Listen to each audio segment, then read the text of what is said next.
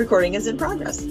All right, recording is in progress. Welcome back to another episode of Step Back Sisterhood. I'm your host for this lovely evening or afternoon, wherever you are. I got Britt, I got Tara, and I got Janelle here with me. And first, we're going to start off with ESPN.com's predictions for the Eastern and Western Conference. The kind of cookie cutter, maybe some surprises, but we're going to start off with Janelle. Janelle, how do you feel about these rankings of the Eastern Conference teams? I think they're pretty solid, top from bottom. You can't argue with a healthy Nets team, being the presumptive favorites. And for Philadelphia, it's going to be interesting to see how they would do, with the whole Simmons situation and how they're going to plan to run it back after that disappointment in the playoffs. So that's going to be interesting. And what's really going to be interesting to me is the progression of Atlanta and Charlotte. Charlotte made the play-in, but, I'm looking to see whether or not they have enough now with Bouknight and Ball to make the playoffs, or are they still missing that piece to put them over the top? And I'm looking to see whether or not if Atlanta has solidified themselves and if they could build off the momentum that they had from the playoffs. So it's going to be interesting. But as far as the top tier teams, what I see from them and what I know of them, it's pretty standard. I think the Bulls being ranked ninth, I think that's too low. Do I have too many high expectations for the Chicago Bulls? You get DeRozan, get Lonzo, you get DeMar DeRozan. Zach LaVine looks like he's taken that next step. And then you have Alex Caruso, got Patrick Williams, who you picked in 2020 draft, a lottery pick. Am I thinking about the Bulls? Am I too high on the Bulls? Because I don't think they should be ninth. I actually think the Bulls are a playoff team, just with their roster. I think they're a playoff team. Am I the only one that thinks that? A playoff team or a borderline playoff team? I don't think they should be ninth on this list. Where do you rank them at? I'll probably have them in the 7-8 range, maybe. Yeah, I'm not saying they're going to be a top 6 seed. Now, with injuries and things like that, you never know with the NBA, but I don't have them ninth. I think they're better than that. Now, I could be having too much hype around the Bulls, but I think they did some solid things this offseason. I really do. Yeah, I think they do too. I about forgot about Chicago. Now, what do you think of, how do you think Billy Donovan should go about tinkering with this roster to get the most out of it?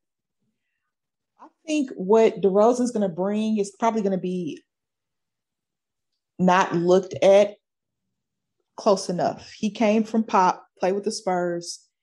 Usually players that, come from that system bring something to their new teams. And I think DeRozan's going to add an extra element to the Chicago Bulls team that they haven't seen. He's a winner. I mean, he's won. He hasn't, got over that hump because he had the LeBron hump in Toronto, and then he went to San Antonio and he learned a new system, kind of struggled a little bit, but kind of got his feet fitting underneath him.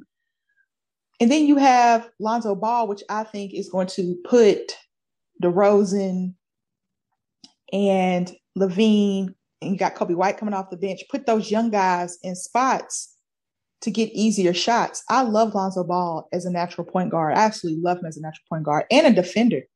And I think DeMar DeRozan became a better defender in San Antonio. So when I look at this list, I'm like, okay, Billy Donovan, can you get these guys to work together and play the right guys at the right time? Rotations are key in the NBA. You got to know how to rotate your guys. Also, Washington being 11th, I think Kyle Kuzma, it might be a little of a hot take, but I don't really think so. I think Kyle Kuzma is going to have a great year in Washington. I think Washington is solid. I really do. They lost Russ, but you got Montrezl Harrell, you got Kuzma, you got Thomas Bryant coming back from injury. You still got Rui. Danny Avdija will be back. Hopefully, Bertans can play better, but you still got Bradley Beal, who's a top 3 shooting guard in the NBA and an All Star, and they have the Wizards 11th. But the East is going to be fun. That bottom, those after Miami, it gets real fun after Miami. So we'll see how it shakes out. But I have high hopes for Washington, honestly, and I actually have high hopes for Chicago. So we'll just see how it plays out. Amber, to piggyback on what you just said about it being fun, I just personally, every time an Eastern Conference team gets better, I just thank the universe, because that's like one more player who didn't go to the West. But when I go down the list that they have for the East, number 1, Brooklyn. Okay, yeah, that makes sense. Number 2, the champion Milwaukee. Okay, like, you might have an argument that maybe they might ride some of their success to the number 1 seed, but also they learned a lot, I think, last year. So finishing the season with, the second best record in the East, and then Philly and Miami. And then you get down to like Atlanta, and you're right. It starts to get fun. Like Atlanta at 5. I mean, they were just in the conference finals. Are they going to learn from what happened, or was that sort of just, a fluky run? Boston, I figure at number 6 is like, they're just like required to put Boston at number 6, no lower than number 6, just because of like, I don't know, ratings or whatever. But then New York at 7, that's where I'm kind of like, I'm not quite sure I'm ready to jump New York all the way up to number 7 that fast. And when we were talking about Chicago, I think I might flip Chicago and New York, because as exciting as it is that the New York Knicks are, a fun basketball team to watch these days, I'm not sure that they're going to climb up that much. And then you got Charlotte at number 8. They're also fun. Chicago, you talked about it. Indiana, not sure how much fun they're going to be. But I just really am mixed. Like I said, I'm just excited every time I see the East taking steps to get better, because for so long there were only a couple teams that really drove, all of the excitement on that side of the country and, that side of the bracket. So I just look at it and I'm like, I'm just excited to see teams that are going to be interesting to watch and to watch them develop over the years. Yeah. And I think for me, to be honest, I'm not going to put the Bulls that high. Like Amber, I do agree with you that they have a pretty good chance of being, either a play-in team or even, maybe even getting to the 6th seed. But they're young, and most of them, I know Billy Donovan has playoff experience, but most of them don't. Even, the other Ball brother, he does not have too much playoff experience. So to expect for a team their first year to jump up from essentially having a really bad several years, and I know that Zach LaVine has gotten a lot better. I know that it could be a good group of players, and I don't think that they're going to be like horrible this year. But I think 9th does fit pretty well, because I think that they're definitely a play-in team. I could see them like, 8th, 9th, and then being able to get themselves in during the first games for the play-in. But I'm not necessarily like the biggest, believer in them right now, especially since they haven't proved anything. I think at least with the Knicks did play in the playoffs last season, and they didn't really have a ton of turnaround when it comes to player transitionings. They have a lot of the same core, which may be a bad thing, because then they're, people will probably figure out what they're doing. But if Thibodeau is as good of a coach as some people would like to give him credit for, then he should be able to transition that, or he'll just, do the same things as he's done the last few years when it comes to, supposedly overplaying folks. But hey, Britt, I got a question. How do you feel about the acquisition of Kemba Walker and Evan Fournier in New York? Do you think that could possibly maybe do them justice, or do you think Kemba won't be healthy? I think Kemba is really, I guess maybe that's the same feeling I have about Hayward as well, is that their health has really been pretty bad. So to assume that they're going to do any being different is pretty difficult. Like not everyone's going to be like a Chris Paul who played pretty badly for one season and then go somewhere else and just thrive, especially Kemba, since he already had that opportunity to do so, and it didn't really work in Boston. But I think the one thing you can say about Tibbs is that he had, in the last season, he was able to take, someone who I know that Rose was doing pretty well in Minnesota, but he was able to take, what he was starting to do well in Minnesota and bring it to a next level in the Knicks. So I'm hoping for Kemba's sake that he's able to, show the potential and the work ethic on the court all the time when it comes to him, instead of being sidelined because of injuries. I think that's the thing that hurts the most with him. And the same thing with Hayward as well. I think Hayward could be that piece for the Hornets to be successful, but like if he's injured, then they're going to just,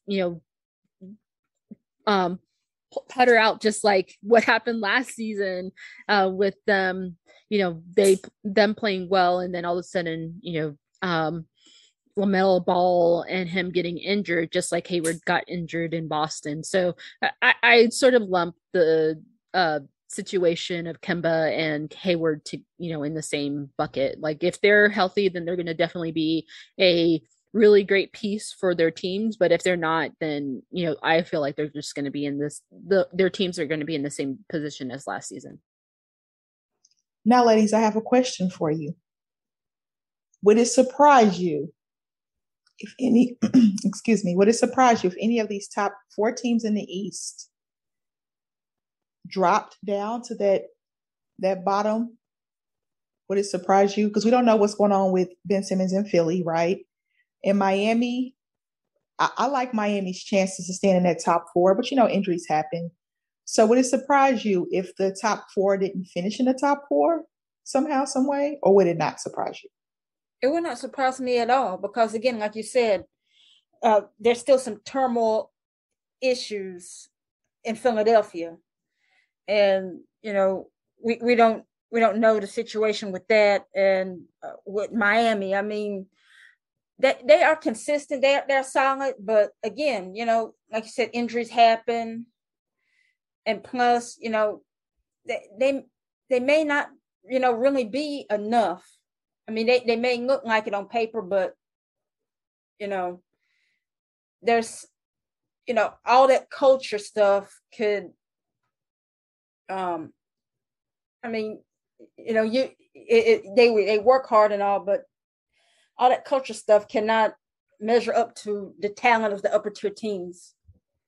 So, Miami or Philly taking a dive wouldn't surprise me. Yeah. No, I agree with you, Janelle. Like, I feel like if one or two of them, namely Miami and the Sixers, like you said, go in the bottom 4, or I guess bottom 6, since there's play-in teams position, I wouldn't be as surprised, but I would be very surprised if all 4 of those teams don't, at least get into the top 4. I think at least one of them is going to, just because of the talent. I feel like if Philly wasn't having the issues that they have, the Nets, the Bucks, and the Sixers, if they're not able to resolve it soon, they are slightly above the rest of the pack, although everything else is just sort of speculative. But when it comes to the Philly situation, and I feel like Miami has a lot of injury concerns, as well as like their age, that definitely factors into them as well. That's why I feel like those two definitely have a chance of going, and I wouldn't be surprised if they go like below the 4 seed, but I would be surprised if all 4 of those teams drop. Here's what I'm wondering about Philadelphia. If Simmons didn't have the issues that he was having and he didn't want out, what would it take for them to get over the top? Yeah, if everything was cool with Ben and they decided to run it back, what would it take for that team to get over the hump?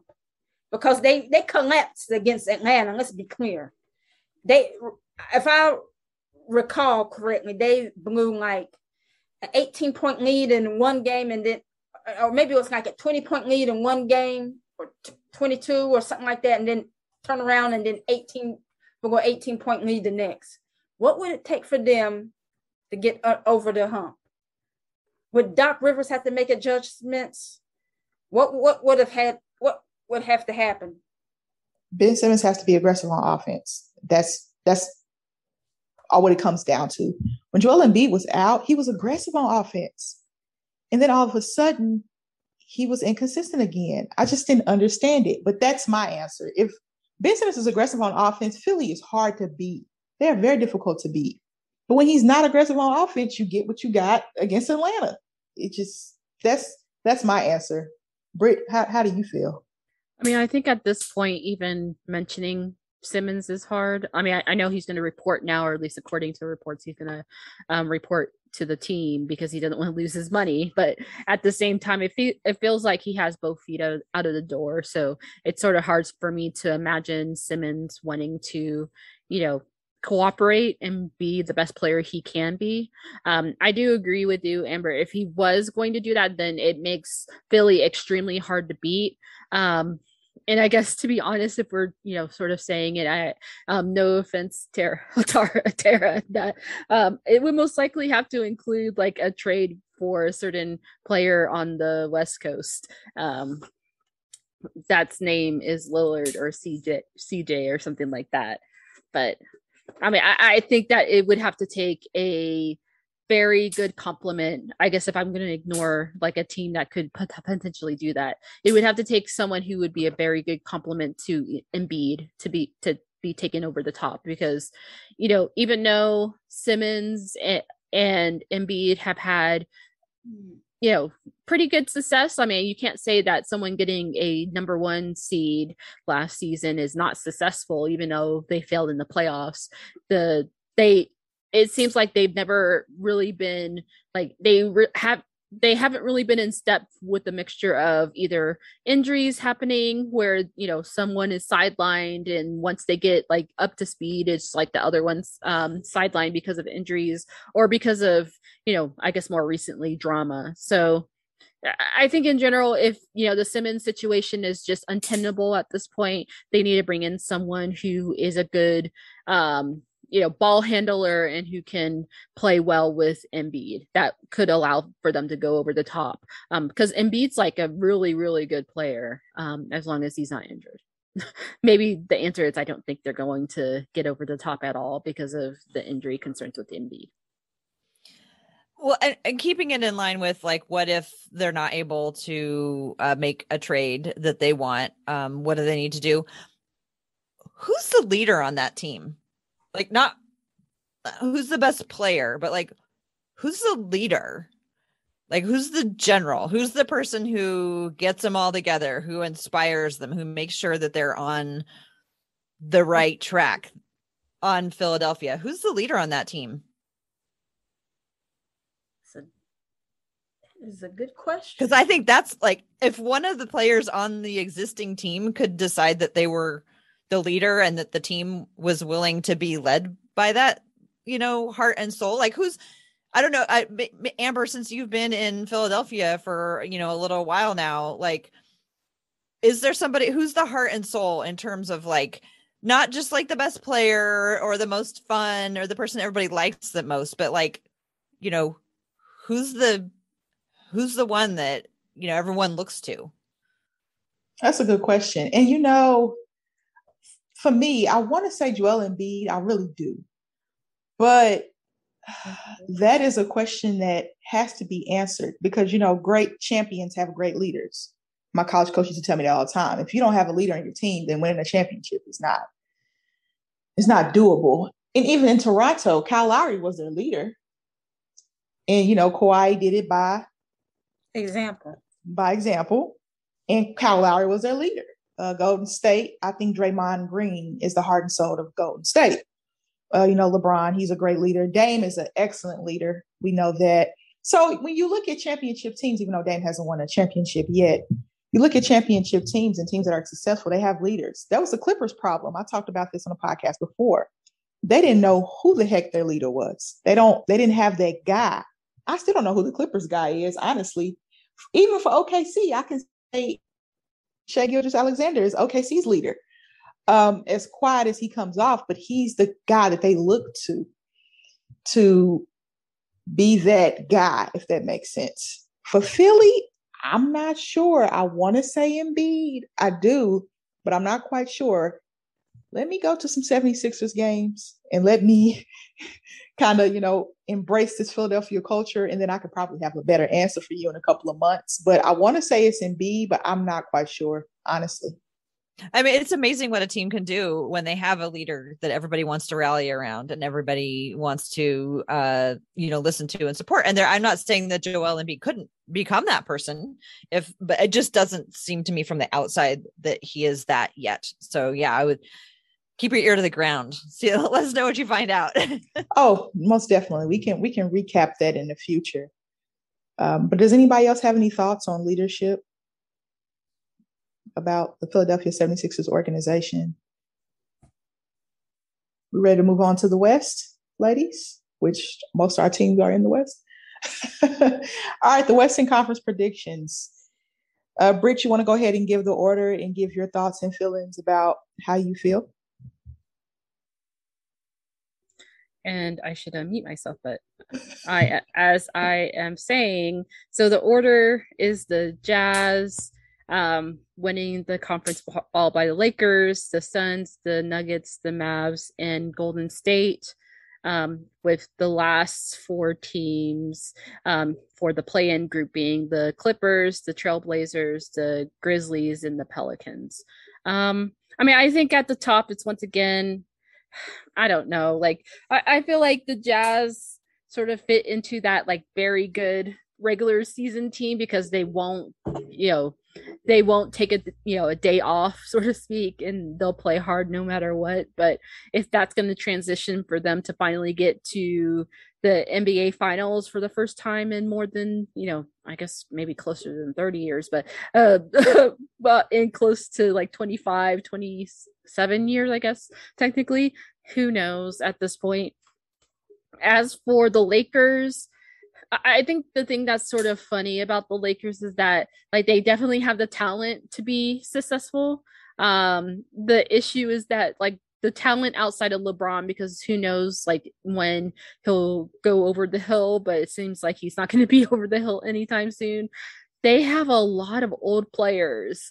Westbrook is when you're saying that Russell Westbrook is one of the youngest players on your team, that's very concerning, at least to me. I think that they're going to take days off and they're just going to do just enough so that they're not in the bottom four, because that's what really messed them up last season. Like they were in the play-in game and then they didn't have enough when the Suns came around.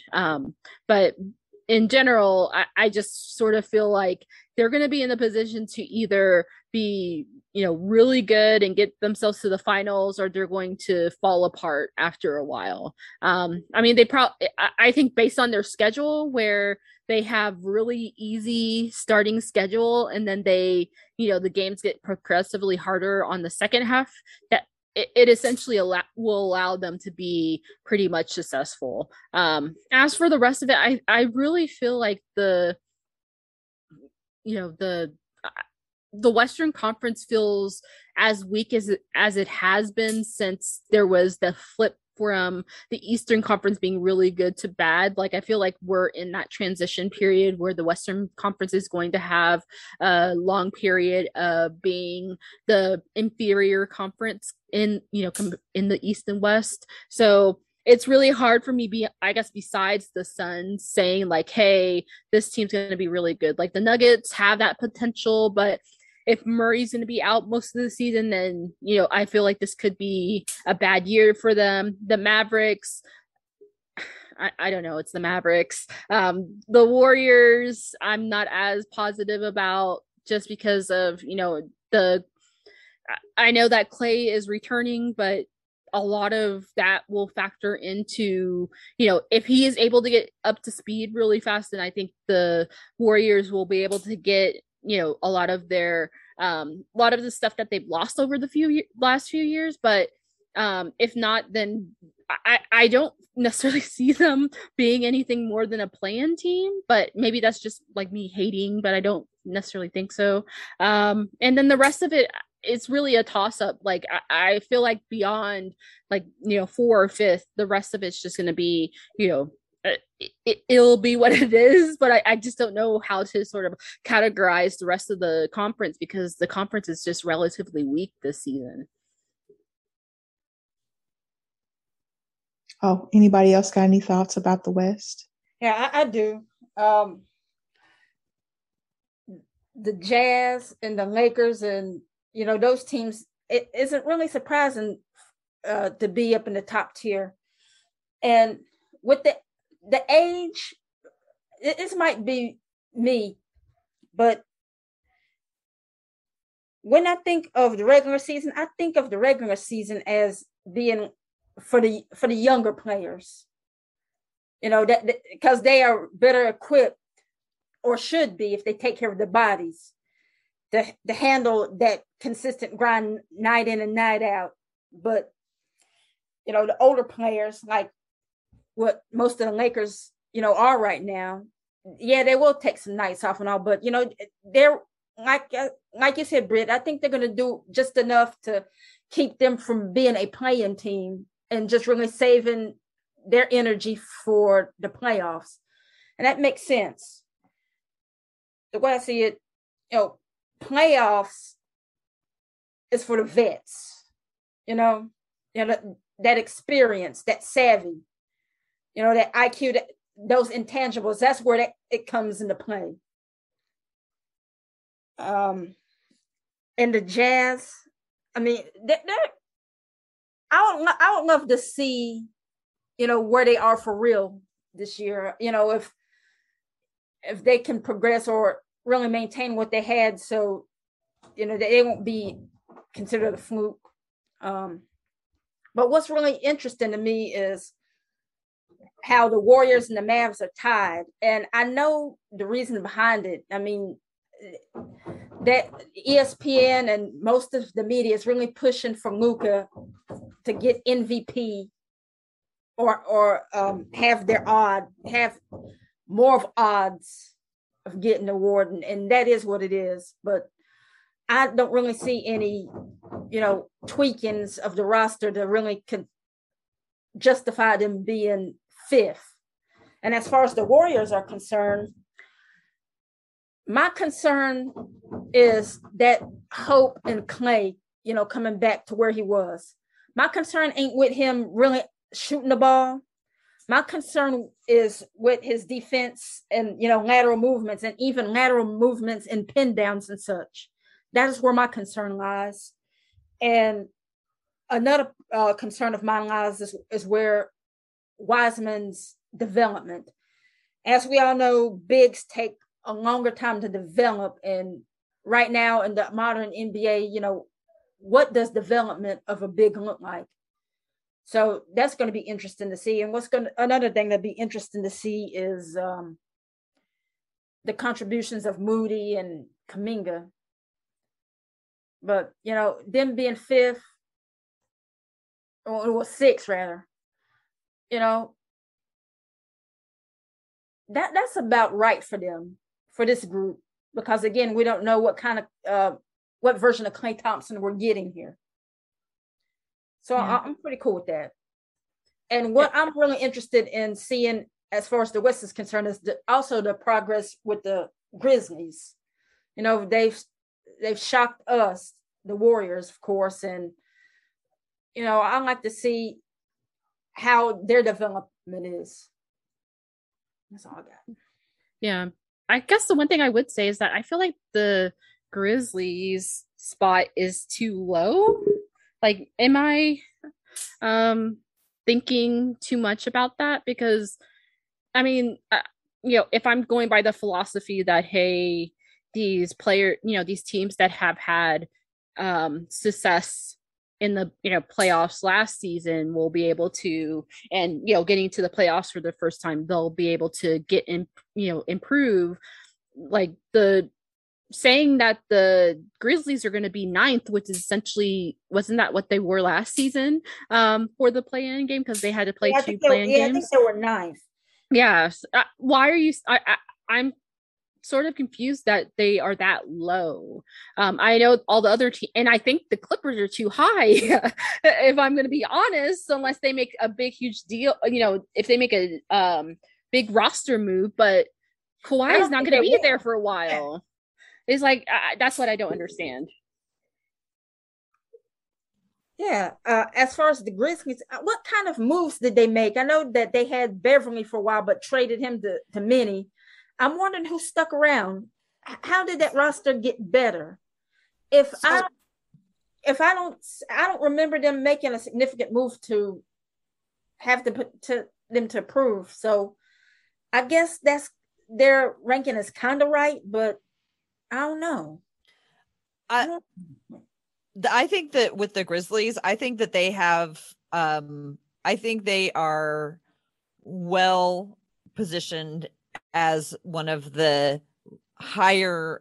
I think they should be a little bit higher. I think they're still in that play-in range, and I don't think they're aggressively trying to get a lot better. I think they're still trying to develop the players they have. They have a lot of young, very talented players who are still quite, quite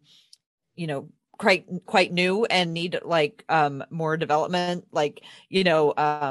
What's his name? Brandon Clark, Tillman.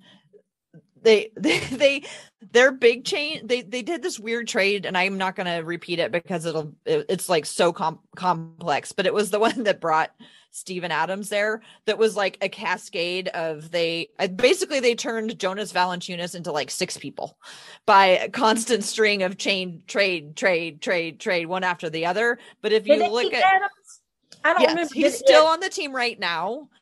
But he's like I think he's like the oldest player on the team. They have a lot of young and exciting players, and I think that of course they want to win and they're striving to make to the playoffs and go as far as they can, but I think their number one concern is making sure that those young players who've shown a lot of really good development over the last 1 year or 2 years continue to show that. So I don't think they're in like win now mode. I think they're in, we're going to be ready to win really soon, and we're going to practice as hard as we can right now. So I might put them up a little higher, but I guess if I was going to say if they moved up a little higher, who moves lower? And for me, the one that stands out is Dallas. I think maybe you both mentioned this. Like, I don't understand who's on Dallas besides Luka. Are we just gonna like give him that much, credibility? And he's so good that he's just gonna like bring that, like, because that's the hope. A healthy Porzingis, like, is a Luka and a healthy Porzingis better than Damian Lillard and CJ McCollum and Yusuf Nurkic? Like, who's their third person? Like, I don't understand why. The third person is Tim Hardaway Jr.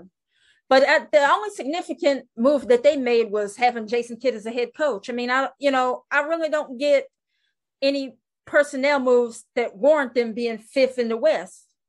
I just don't see it. Well, I'm a big Moses Brown fan, but I don't even think Moses Brown is going to move the needle that much for Dallas. I really just don't understand it. And if Luka is the one that he's going to put the entire team on his back and take them to 5th, I don't know how he's going to have anything left. I know he's one of these guys who can just go and go and go and go, but you can't do that for 2 years in a row if you're the only person on the team, is my thought on that.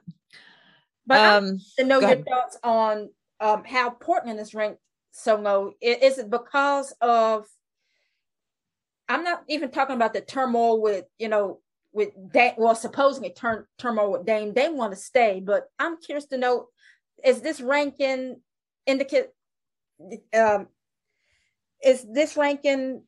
for Chauncey, being a first-time head coach, or what are the other issues at play here?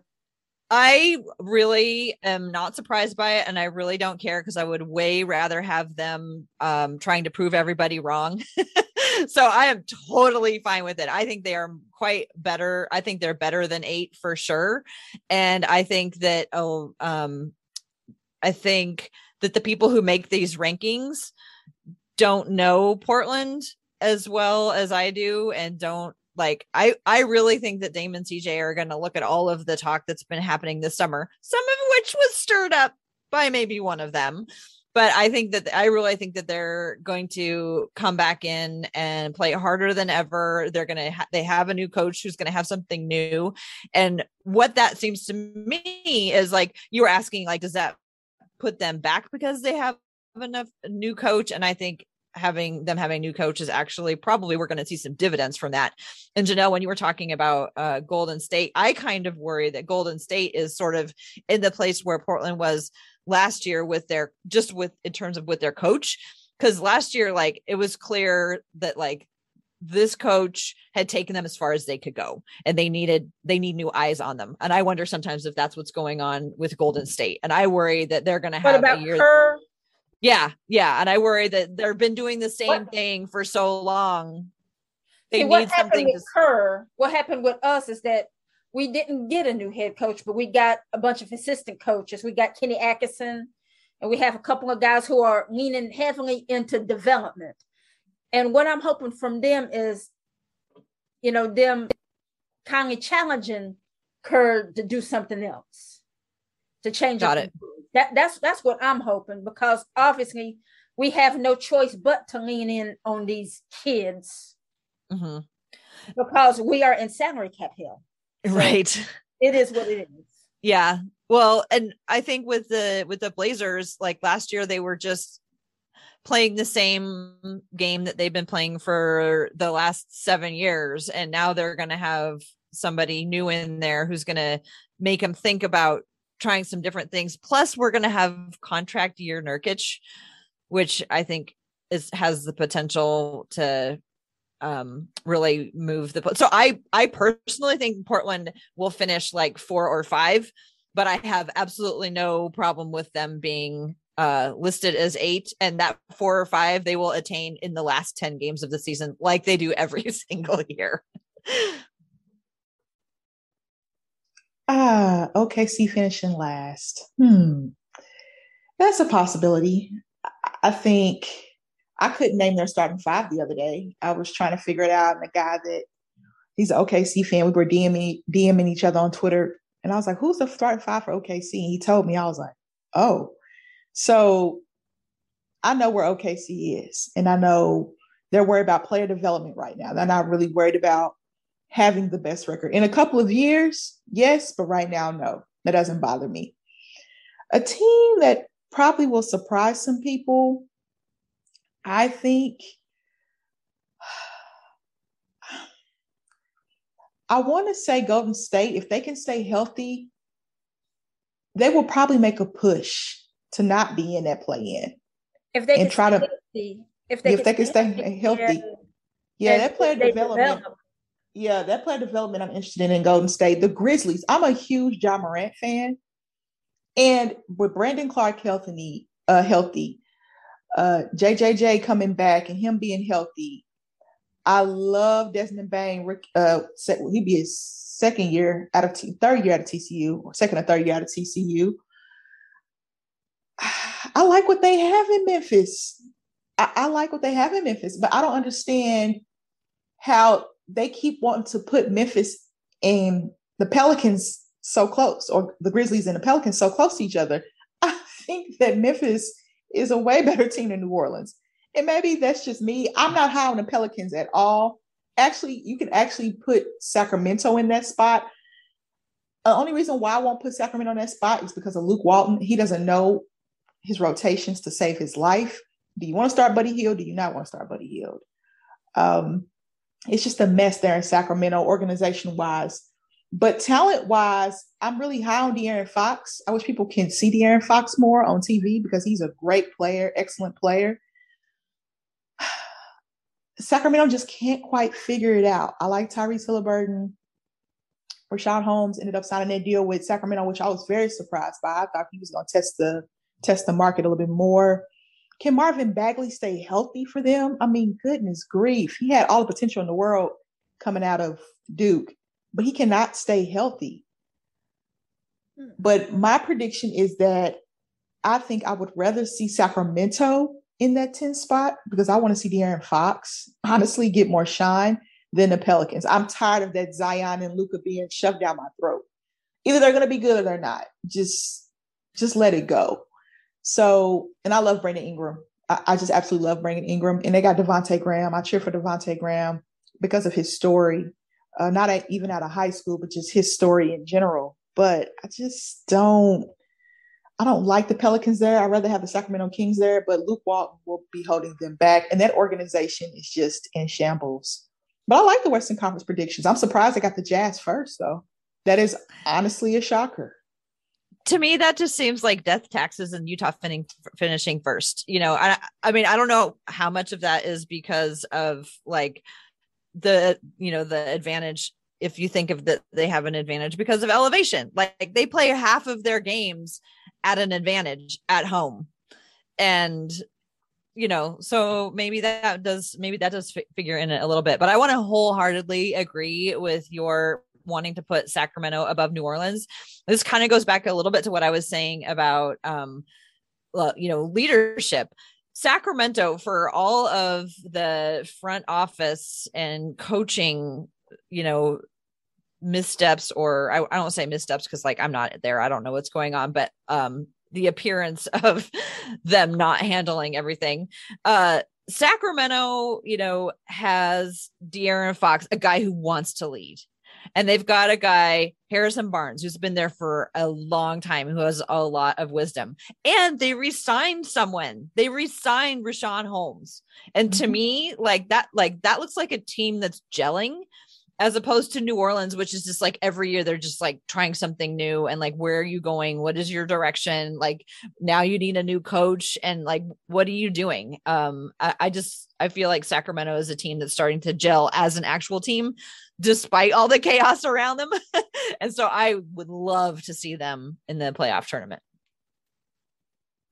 I would too. I just love De'Aaron Fox so much. And him and John Morant, I love them so much. And seeing them in the playoffs the play-in would be great. What I'm interested in seeing from Sacramento is the development of Mitchell. Oh, yes. I love Davion Mitchell. Oh, Davion Mitchell. He had a great summer league. Mm-hmm. He had a great summer league, yeah. It's possible to assume that Sacramento got a couple of draft picks right in Halliburton and Mitchell. I'm curious where that goes. And if Bagley could stay healthy, like Bagley could I think Bagley could average 20 a game. In today's NBA, I think he could average 20 a game. Can he stay healthy? Like he is supposed to be De'Aaron Fox's number 2. I know they got Buddy Hield there, but we don't know what's going on with Buddy Hield. That's kind of in limbo. He is supposed to be paired with De'Aaron Fox, and they're supposed to be running that team together, in my opinion. But the health, and he's young too, and he's dealing with all these injuries. So who knows? And we know Luke Walton is just not the guy for that job. I'm not going to say he can't coach. I'm just going to say he's not the guy for that job. I've come to terms with the fact that Sacramento's one of my favorite teams.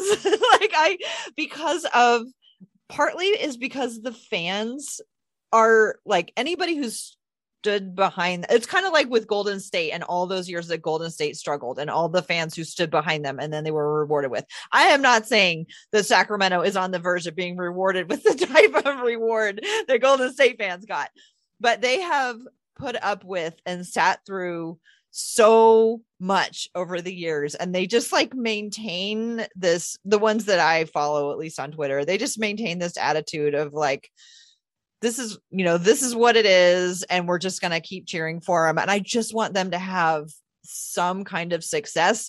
And there's just been more glimmers lately than in the past, with players. And to me, having a returning player, somebody choosing to stay there just makes a big statement that just warmed my heart. It's very weird to say that I feel like I'm partly a Sacramento Kings fan, but I don't know. I just want good things for them. That's fair to say. I mean, that's fair to say. Now, we're going to kind of jump the gun a little bit here. Who do you think wins the East, and who do you think wins the West? Pretty standard to me. I'm thinking Brooklyn and the Lakers, because like Britt alluded to, the West is kind of watered down this year. You know, there's no healthy Kawhi. You know that the Clippers are out. You know, the Warriors isn't where they should be. You know, with all the injuries and all in this youth movement. So you know, they can't seriously contend. So you know, who else? I don't see anybody from the West that can contend with the Lakers because of their experience and talent still. Do you mean like number of games at the end of the season, or do you mean like who comes out as through the playoffs as the through the playoffs? Through the playoffs.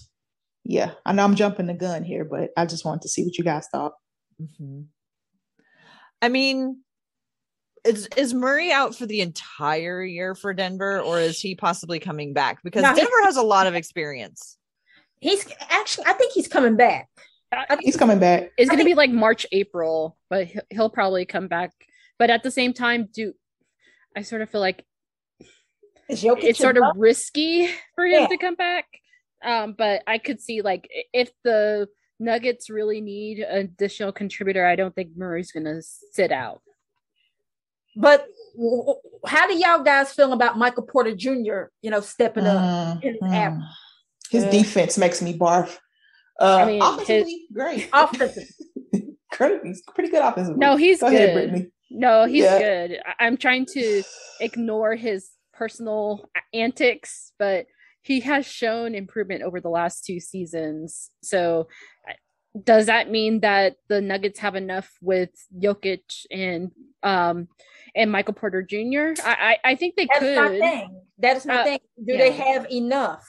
I don't think they have enough to get to the finals, but I definitely think they won't be as awful as a lot of people are saying, or they won't have as much of a step back. Let me say that correctly, compared. And I think that Aaron Gordon is going to be a good contributor. He was, you know, pretty decent during the short time he was on the team. So I think that they have the parts to be successful in the regular season and even potentially in the postseason. It just depends on if they can get over the mammoth that is potentially the Lakers. You know, if they get to, and I guess even like, you know, the Suns are 1 year older with experience of getting to the finals. I think that's going to, you know, I guess if I can back up, ultimately it's going to depend on matchups for the playoffs. Like some of these teams are going to get really bad matchups for them and they're going to be out early, and some of these teams are just going to be able to get through a lot of it because they get really good matchups for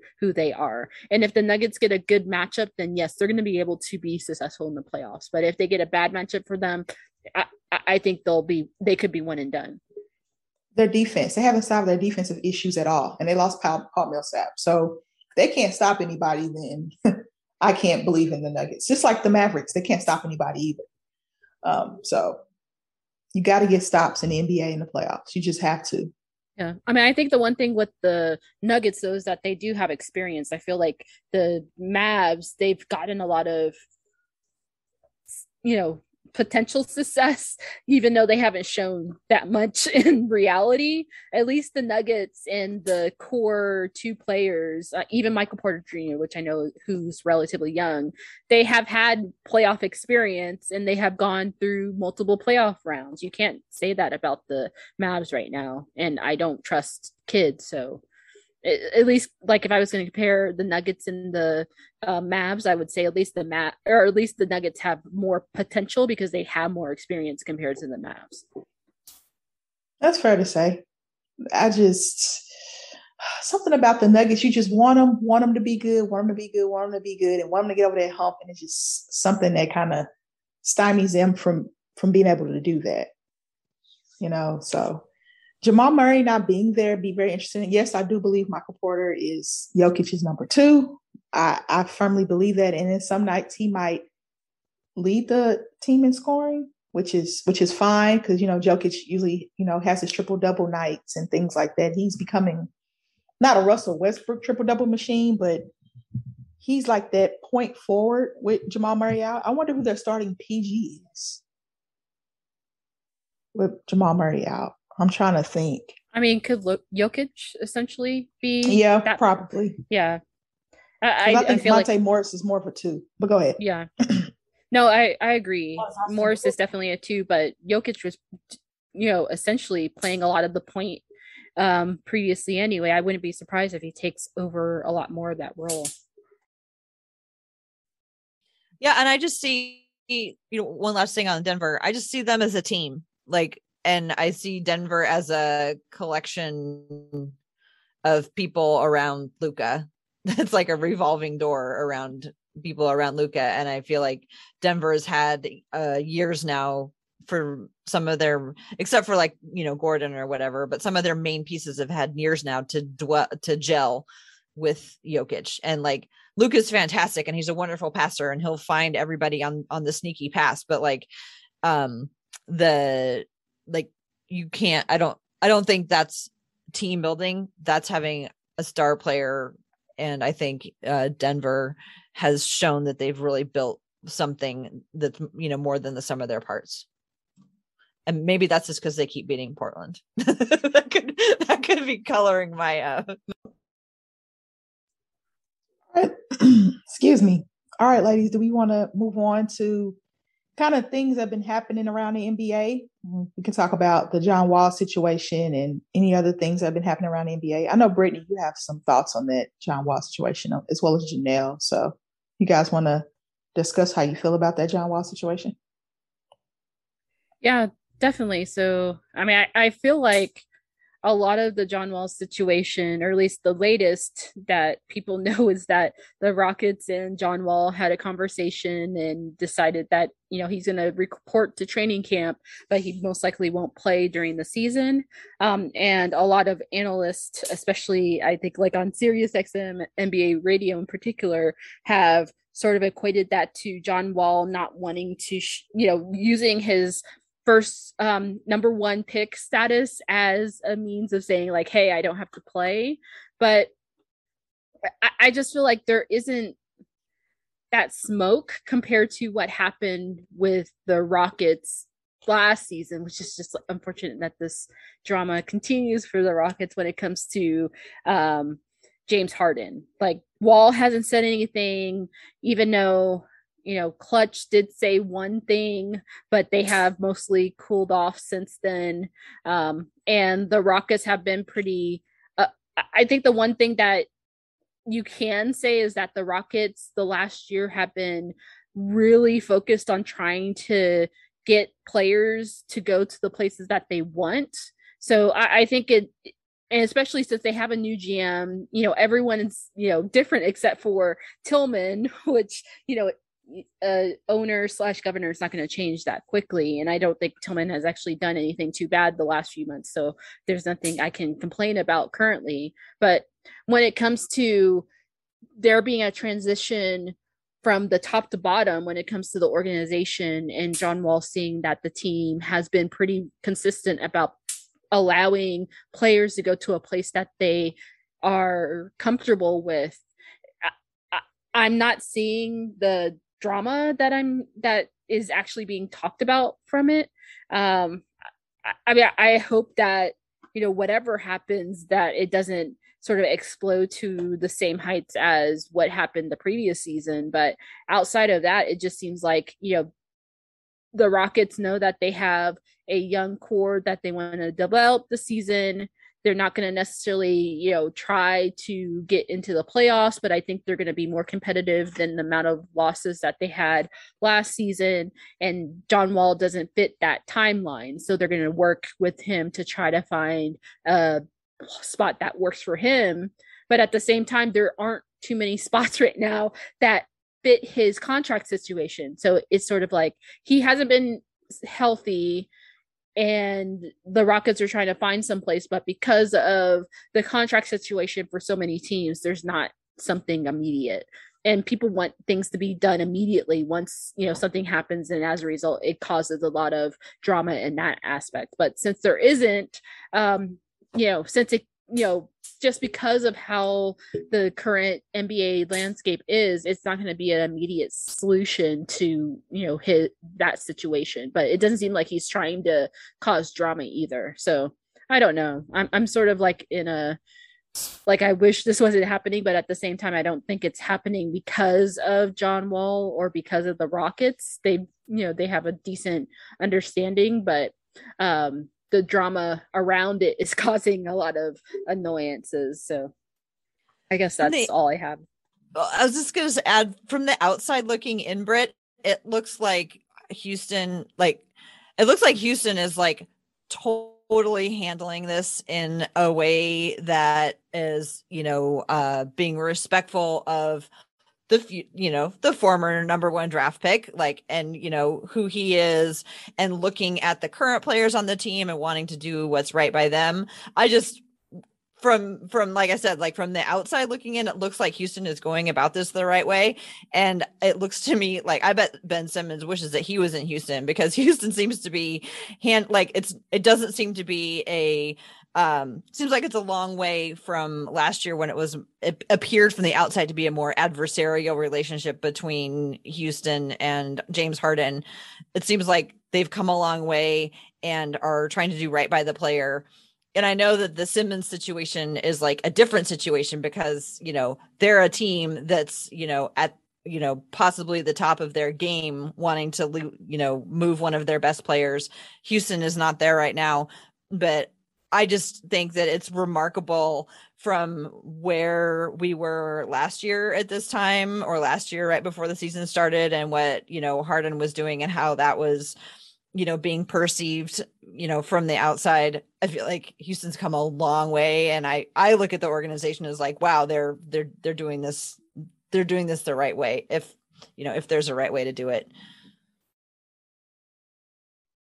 Yeah, I mean, I think overall they're, at this point, like, I don't think it's fair for someone to say that John Wall is acting pretentious because he doesn't want to play, if that's a mutual decision. Like, if he changes his mind, then ultimately he can go to the Players Association and sort of fight for that. But it seems as though, at least currently right now, that's a mutual decision, and it's not like he's saying like, oh, I'm not going to play, or even report to camp. Like, he actually said up front, like, he's going to report the camp. Like, there hasn't really been that much. It's just, certain analysts from certain stations, when I already named, saying things that haven't necessarily been true. And I guess it sort of goes back to my philosophy that the NBA has some of the worst media in North American sports. Maybe that's a little bit too strong to say, but I think it's sort of frustrating to hear like these folks trying to start drama when there probably isn't. I agree, and I've heard those same reports from Sirius XM Radio, and I thought, where's all this coming from? John Wall hasn't, made, ruffled any feathers, haven't caused any problems. And I think it is a mutual agreement. And if that's so, I mean, what do they gain from starting mess? And this goes to show you why the issues with the NBA isn't the product in itself, is how it's covered. And let me pivot towards the thought of a midseason tournament. I wrote an article this week about it, and about how it's a bad idea. And that's one of the reasons. I mean, the NBA is great as it is. If there's any changes that need to be made, it might be like maybe tweak the playoff system to field of 16 or whatever. But all of the changes that are being proposed is gimmicky. It's gimmicky, and and that goes to show you that they're listening to the NBA media as far as them talking about how ratings is going down. And, I just really think it's, the league don't need a lot of gimmicks. See, I think I don't know if a midseason tournament, I think a smaller tournament would be fun. And I think, I don't know how it would work. I've seen lots of, potential ideas about, it being around the time of All-Star break, about it being something like the Commissioner's Cup, I think is what they called it in the WNBA. I don't know what it would look like. But for me, I think one of the things about the NBA is that like the NBA is only like one league. And like there's basketball's only been, NBA's been around for 75 years, but there's like nothing sacred about the way it works. Like it's changed a bunch of times, the number of games, the number of teams, like it's evolved in a whole bunch of different ways. And that's kind of one of the things that I like about the NBA is them like being willing to try something else. And if what they came up with was something that could like give more motivation to the teams that don't have all the stars on them. I don't know. I feel like it could be fun, and it might be one of those things where we're all skeptical about, and then they implement it and we go, oh, actually that goes well. Something to take the shine out.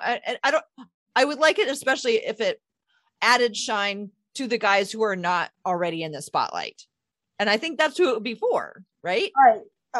I pulled up my article on basketballnews.com, and I wrote, according to Woj, via Bleacher Report, that was my citation. The concept would go something like, it's an original midseason tournament, and the proposals are centered around a European soccer model event that would tie into the traditional schedule of the NBA. An 8-team single elimination tournament that would be incentive. The incentives is like $1 million per player payouts to the winning team. And the league discussed a scenario of pool play embedded in the regular season schedule to determine the teams.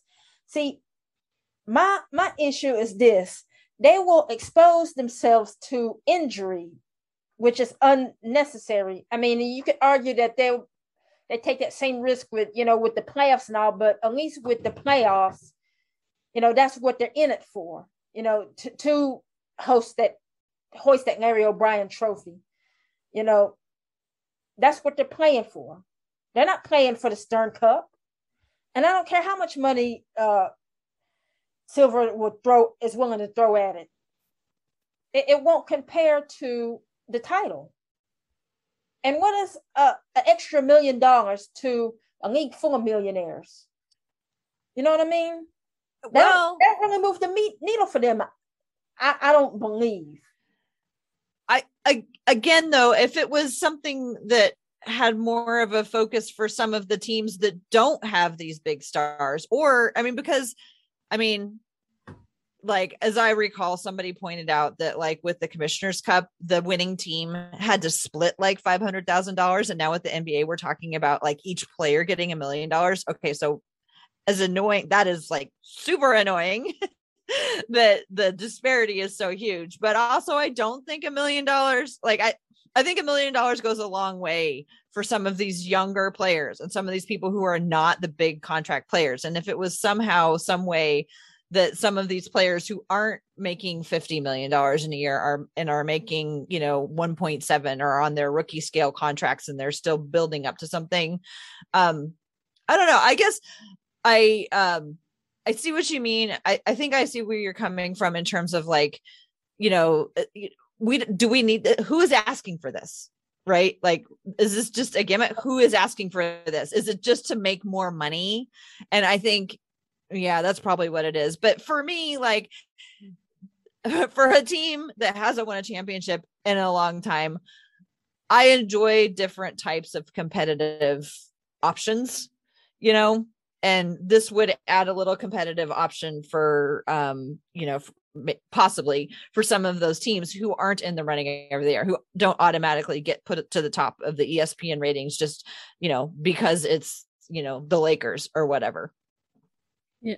I mean, I think the one thing I would say is that the NBA is trying to figure out ways to fix a situation that is difficult to fix, which is keeping players interested in most of the games of the, during the season. I mean, we know about essentially like the dead days in between the all-star game, like a couple weeks before, a couple weeks after, where it just feels like the competition isn't that great.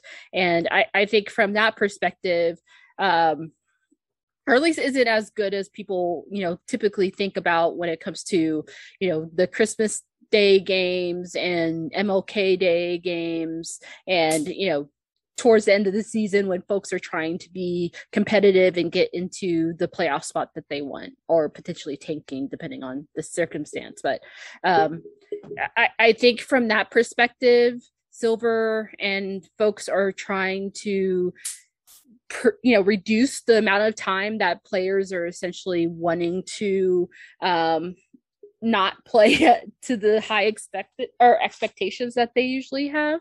I mean, I think anytime you go on the court, you're going to there's a risk of injury. That's just the, sort of the name of the game. Like if you're going to play a sport, especially an extremely competitive pro sport where people are making millions of dollars, then there's risk of injury.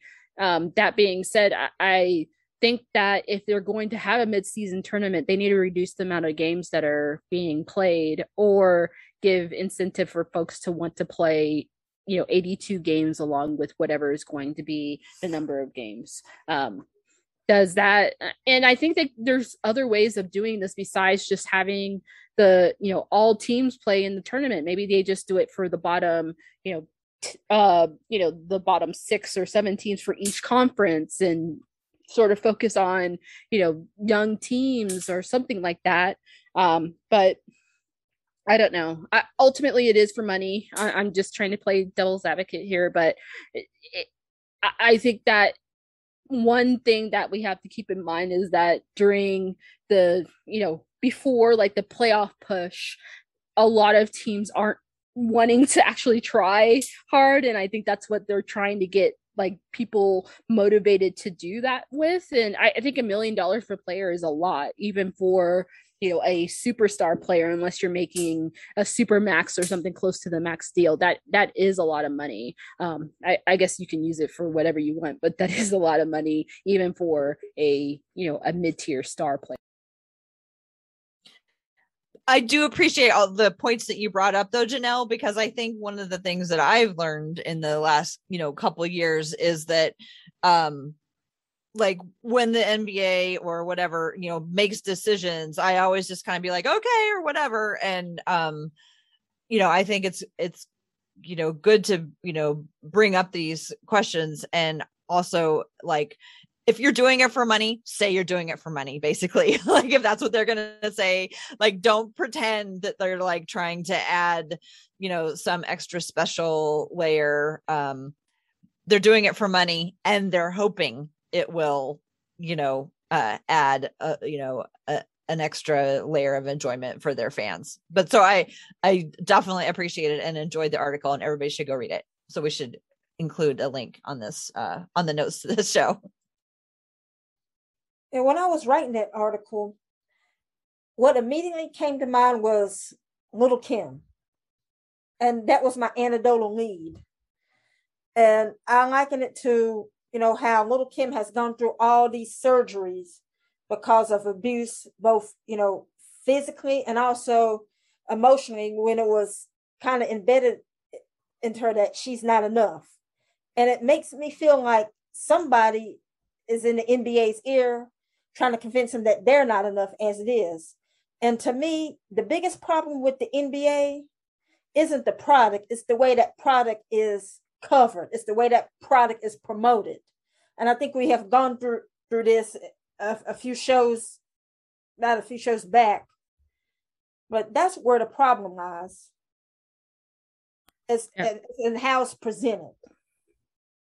No, I definitely agree about that. I think the NBA would have a lot more leeway to not, make major changes if they work at the very minimum with their league partners on not bashing the product all the time. Like if you're having folks bash the product almost daily and then expect for folks to be interested in watching the competition, then that makes no sense. Like the NFL, and I have issues with the NFL, but the NFL, the one thing that they don't do constantly is bash the players. They talk about their play, they talk about what happened and what didn't happen, but they don't go into like the drama field, which I feel like the NBA does, and that lessens the product. Until that changes, that's going to hurt the product more than wanting to have more games played, or having a play-in tournament or whatever they decide to do.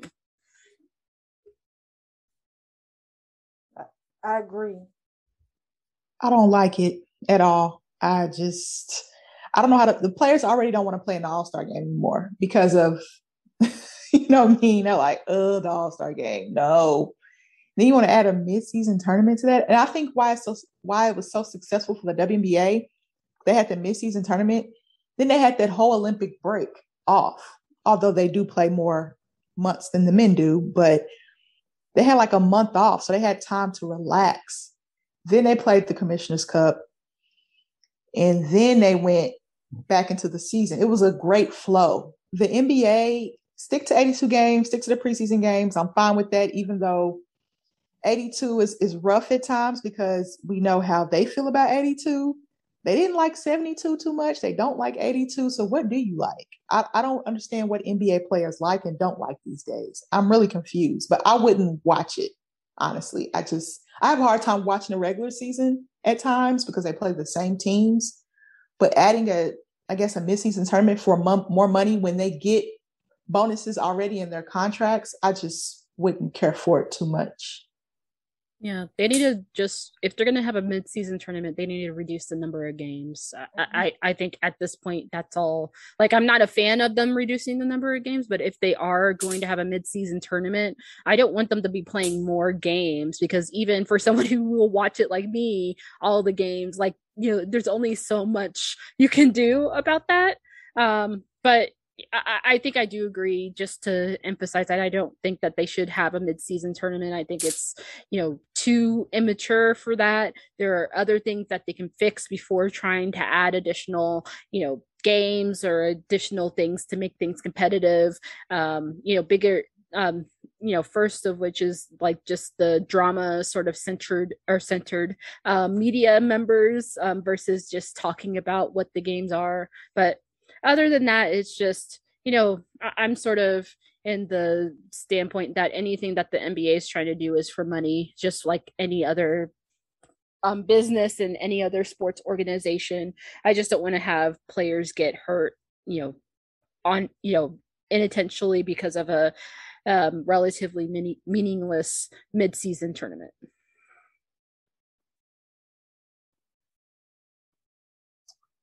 Okay, ladies, is that good enough for today? Does that wrap up today for you guys? That was a great discussion. I've never had such a deep discussion about the standings, and that was really fun to get everybody's thoughts on those, how things were going to check out. I promise you, those standings will be different because injuries and things like that. I don't think they'll go as planned. The NBA never goes as planned. The NFL never goes as planned. So it's going to be the survival of the fittest these days, I believe. And I want to see some new blood in the playoffs. Like we got Atlanta, we got the Knicks, and we got Charlotte in the play-in. I want to see some of that new blood in the playoffs. I like seeing that, those younger players getting that experience early instead of having to wait 5, 6, 7 years to get that playoff experience. I like that personally. Yeah, that was really fun last season. Yeah. Okay, ladies and gentlemen, this recording will be up sometime this week. We appreciate you for tuning in. And for Amber, Britt, Tara, and Janelle, we will see you in a couple of weeks.